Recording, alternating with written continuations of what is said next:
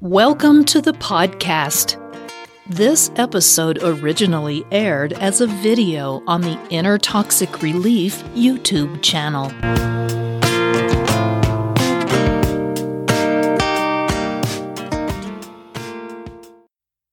Inner Toxic Relief presents How Does Your Narcissistic Mother Dominate the Conversation?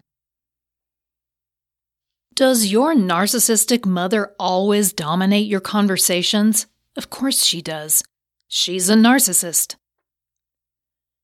If you're comfortable keeping in touch with your narcissistic mother, or there's no other choice, then you are aware of the many pitfalls in trying to communicate effectively with her. Even just having a quick phone conversation with her can be psychologically disconcerting and emotionally exhausting. This means that you have to take charge, set boundaries, and know your limits. You must control the means and the methods of the communication. To understand the narcissist's dysfunctional systems of communication and to learn more about how to communicate more effectively with your mother, keep watching. Number 1. How your mom communicates. Narcissists develop their own highly dysfunctional means of communication within relationships. As the child of a narcissistic mother, you are well aware of the ways in which she is able to dominate and derail any kind of communication. First, she doesn't really know how to have a conversation. Talking with her is essentially just listening to her.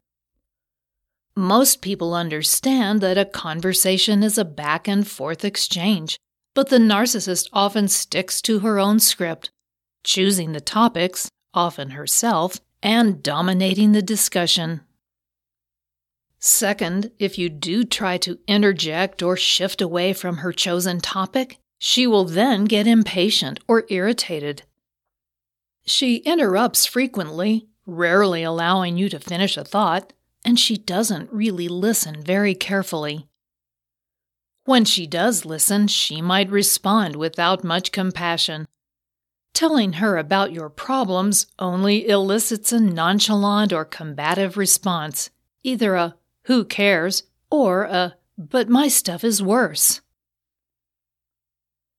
Number 2. Some other annoying habits. Narcissistic moms also tend to do a lot of boasting when you communicate with them. They'll talk about what amazing accomplishments they've racked up since you last spoke, or they might keep a particular achievement handy for repeat visits. If your mom mentions her triumph at that one office party that one evening every time you speak, then you know you're trying to communicate with a narcissist. She'll also be sure to sprinkle in some unsolicited advice, of course, about your dating situation, or your marriage, or your career, or your children. She always knows what's best and must make sure you know it too. In the service of this belief, she will also put you down so that she looks even better in the process of telling you how to live your life.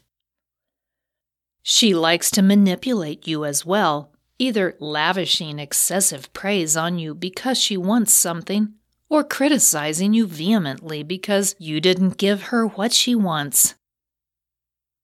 Often, narcissistic mothers are covert or vulnerable narcissists, so they will also play the victim or feign helplessness to get what they want. Number 3. Frequency and duration of communication. So, what are you to do about this disturbing pattern of dysfunctional communication? Actually, there are several steps that you can take to turn the tide in your favor. Taking back control of the communication with your narcissistic mother can feel wholly liberating. First, you set the terms of the communication. You decide how often you call or drop by, and you don't always or ever really have to pick up the phone when she calls or answer the door if she comes over unannounced. She doesn't know how to set or respect boundaries, so you must be vigilant in doing so. It may take effort at first, but the reward will be worth it. Second, you get to choose how long any conversation or visit is. Establish the expectations up front, letting her know you only have X amount of minutes to talk on the phone, or that you're coming by her house for exactly X minutes or hours. If she violates these set limits, then you are free to hang up on her or walk out the door. Number 4. Timing of communication. The other action you are absolutely allowed to take is to determine when you communicate. As mentioned previously, you should never feel obligated to pick up the phone or answer the door when she decides she needs you. This is a boundary that if she is allowed to cross, she will fully take advantage of it. Set some specific ground rules about when you talk or visit and stick to them. Whatever is appropriate for you and your lifestyle should be acceptable to her. If you want to speak every week, pick a day and time limit. If it's only once a month, pick a date. Should you decide only to visit once a month or at particular holidays, let her know and make sure you stand firm. Number 5. Topics of communication. Finally, you have also earned the right to determine the topics of conversation and what's off limits, too. The latter can be especially important in keeping the peace. If you've had your fill of career or parenting advice, then you should feel comfortable letting her know that those topics are currently off the table. When determining what to talk about, be aware of your mother's limitations.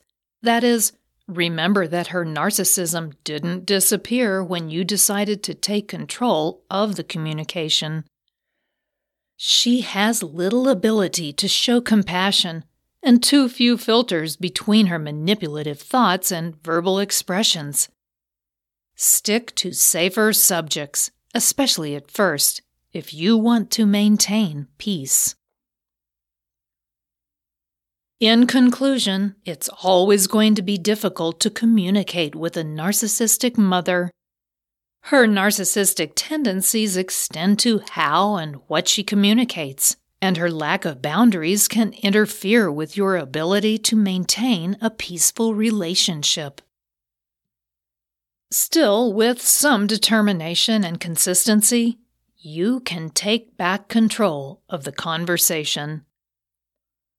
When you set clear boundaries and maintain consistent limitations, then you can potentially enjoy, or at least tolerate, regular communication with your mom.